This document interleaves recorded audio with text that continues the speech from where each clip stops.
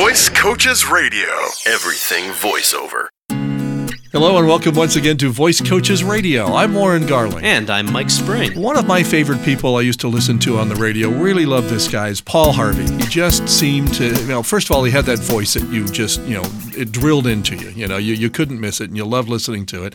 But one of the features he used to have was called The Rest of the Story. He even wrote a book. Did you say you read that book? I did, actually, yes. Okay. Big fan. So what we're doing today is we're going to tell you the rest of the story. We're going to tell you little stories about, famous folk that didn't start out famous, which right. most of us really don't. Really, right. How you think about it, unless you're Vanderbilt or Rockefeller.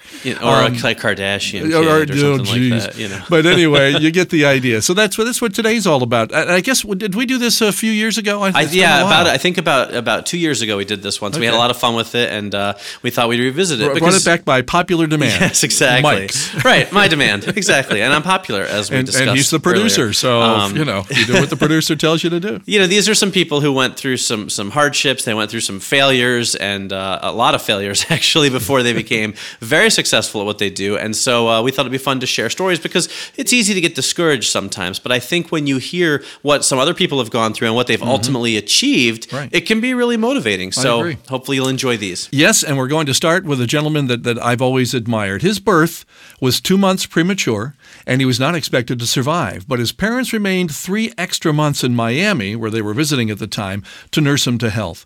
This gentleman grew up in the Bahamas, but at the age of 17, he moved to New York City and held a string of jobs as a dishwasher.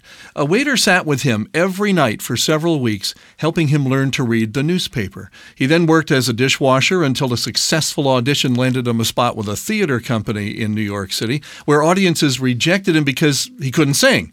After his first film audition, the casting director instructed him to just stop wasting everyone's time and go back to dishwashing or something. So he went on, this gentleman, to maybe not follow quite the path that people were telling him. He went on to win an Academy Award for his role in Lilies of the Field, and became one of the most successful actors of our time and his time, as well as an inspiration to actors everywhere. If you ever get a chance to read any of the books he's written, his memoirs, they are just terrific. We're talking about Sidney Poitier. Of course. And look to from where he came to whence he has now arrived, or something like that. Right. I'm a huge fan, as I'm sure you are. Yep. And just admire what this man did. He just did not give up, and he tells these stories marvelously on TV occasionally as well. So check him out for somebody to emulate. I walked past Sidney Poitier once. Ooh. I was at Disney in their downtown Disney area, and I saw this mass of men in suits, must have been 30 of them walking towards me. I'm like, was there a president here or something? And I looked, and in the middle of them all was Sidney Poitier. Wow, and how neat is that? I was so starstruck at the time, it didn't even dawn on me. He was 4 feet away from me. It didn't even dawn on me to just say hi. Yeah, exactly. Or something like that. Well, you and I have talked about this when we've been sitting, chewing the fat at our desks. How I've interviewed a lot of people over the years. You've done the same thing, and we're not usually starstruck. Okay, we admire these people, but there are a few that if I were in their presence, I wouldn't know what to do. Paul McCartney comes to mind immediately. Course, right. I would just be completely speechless, wouldn't know what to say or do. Right. And Sidney Poitier is certainly another one. I admire him so much. So Absolutely. There you go. There's his story. Great. You've got one? I do. All right. So this gentleman began writing for fun while he was still in school, and he contributed articles to Dave's Rag, which was a newspaper his brother published on a copying machine. He later began selling his stories to friends of his based on movies that they'd seen, though when that was discovered by his teachers, he was forced to return the money. The first of his stories to be independently published was called I Was a Teenage Grave Robber, and it was serialized in a fanzine called Comics Review in 1965. After leaving college, he earned a certificate to teach in high school, but he couldn't find a job teaching, so he initially supplemented his wages by selling short stories to magazines. Eventually, he was hired as a teacher, and he then used that time to continue working on short stories for magazines and working on ideas for novels.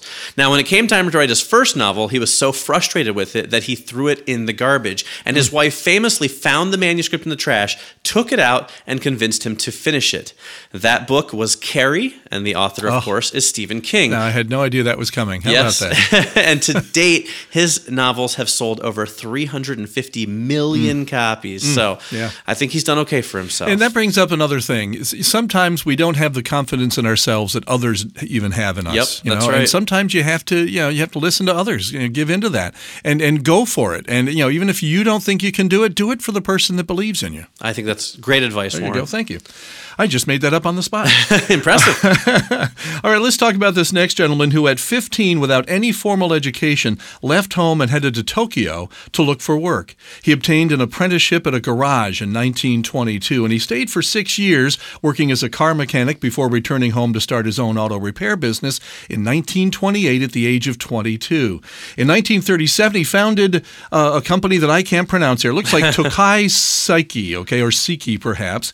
After his two factories were destroyed in World War II, he sold what remained of his company to Toyota, and they then used the proceeds to found the Honda Technical Research Institute in October of 1946. I have the feeling this guy's last name is Honda. And really, you know the rest of the story. Soichiro Honda turned the company into a billion-dollar multinational that produced the best-selling motorcycles in the world. It's the same old story. You got to start somewhere. That's right. And why not, just have faith that you can do that gig tomorrow. Where's it going to take you? You just never know. That's right. All righty. So moving on, one more gentleman. And then we do have a woman as well. We included a woman. I didn't realize I structured it so it was all the men first. So I apologize to anybody listening who thinks that's insensitive. But this gentleman's first automobile company went out of business. The automobiles produced were of a lower quality and a higher price than he wanted, so the company was dissolved. Then he formed another company, but when the board holders brought in a consultant, he left the company even though it had his name on it. So he left the company that bore his name, and that company became the Cadillac Automobile Company. Then he formed yet another company which started to go out of business as well, and they brought in partners with the last name of Dodge, who supplied over $160,000 in parts to save that company. That company eventually became the Ford Motor Company, and the gentleman in question is Henry T. Ford, of course, who revolutionized, the American industry, if you will, the entirety of industry, and of course revolutionized automobiles, and his name is synonymous with the creation of the automobile. And it's interesting to think. I think he's a great example because his first two companies completely failed. His third company was going to fail until he got a little bit of help, and then of course he went on to become, Ford. I mean, it's one of the biggest companies in the world. But he started off, 3 strikes basically it almost got to. Yeah. And he kept at it, and he finally made it work. And then, again, never give up. It's as simple as that. Mm-hmm. Yeah. Here's a young lady that began figure skating at the age of 6. While she was in high school, she trained with pairs partner James Stewart and competed in the 1968 U.S. Figure Skating Championships. You're already thinking you probably know who this is. Well, you don't. She was featured in Sports Illustrated's Faces in the Crowd in the January 68 issue, January 9th, 68 to be exact. She graduated from the Chapin School in 1967, attended the University of Paris, and earned a degree in art history from Sarah Lawrence College. All this education for a figure skater, you're thinking. No, still not a figure skater. When she failed to make the U.S. Olympic team, she entered the fashion industry and became an editor at Vogue. She was passed over for editor-in-chief, so she left Vogue and began working for Ralph Lauren.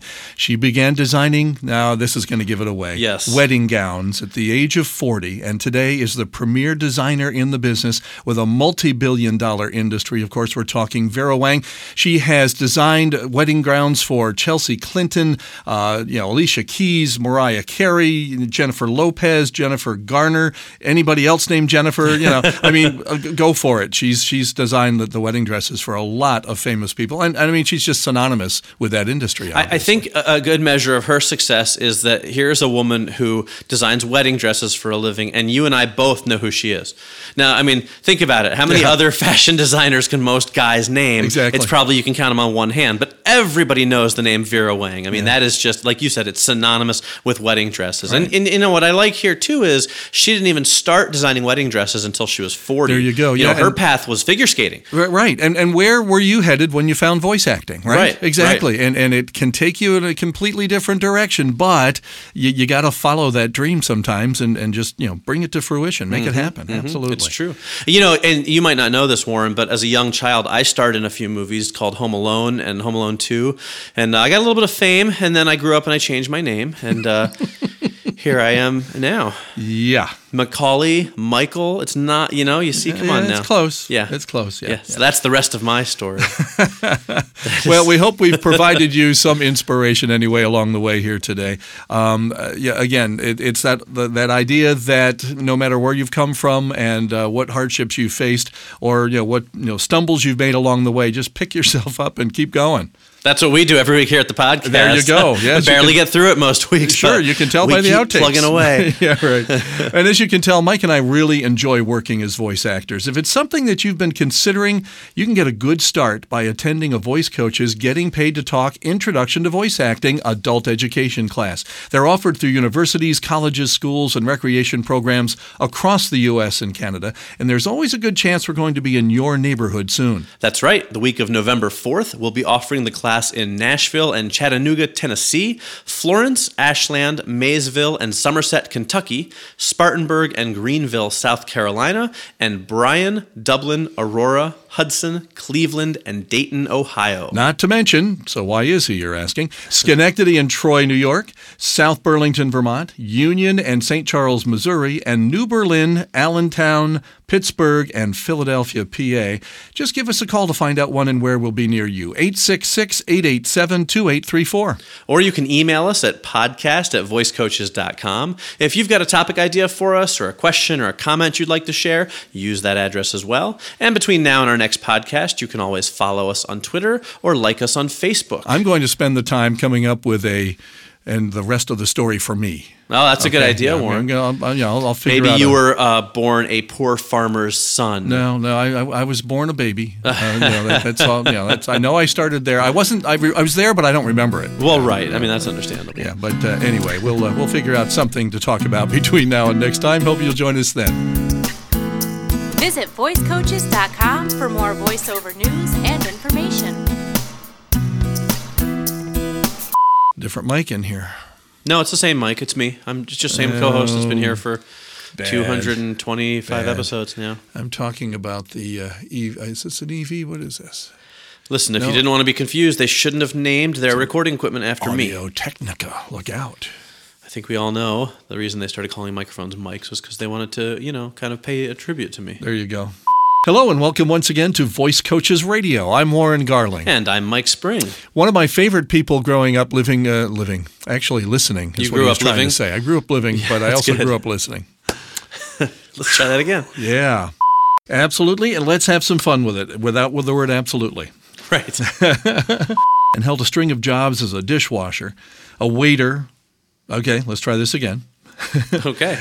Where audiences rejected of him. Bleh. Eventually, he was hired as a teacher where he contributed blah, blah, blah, blah, blah. His 2 factories were destroyed in World War II and sold and then he went on to sell. Let's try that again. This gentleman's first automobile. Yep. While she was in high school, she trained with Pear's partner, James Stewart. Oh, we can do that again. While she was in high school, she trained with Pear's partner, James. All I have to do is be able to read it. I've got it further down on the page here. That's why. If only the guy's name was something easy to remember. Like Stewart. James Stewart. I mean, how are you supposed to remember something like Jimmy Stewart? It's the new glasses that I'm in need of. I see. Yep, and I'm going to get those before the end of the year. She graduated from Chapin High School. No, it's the Chapin School. Let's not add names to this thing. We're going to make Chris work for his bucks this week. I know, right? And that was the rest of the story.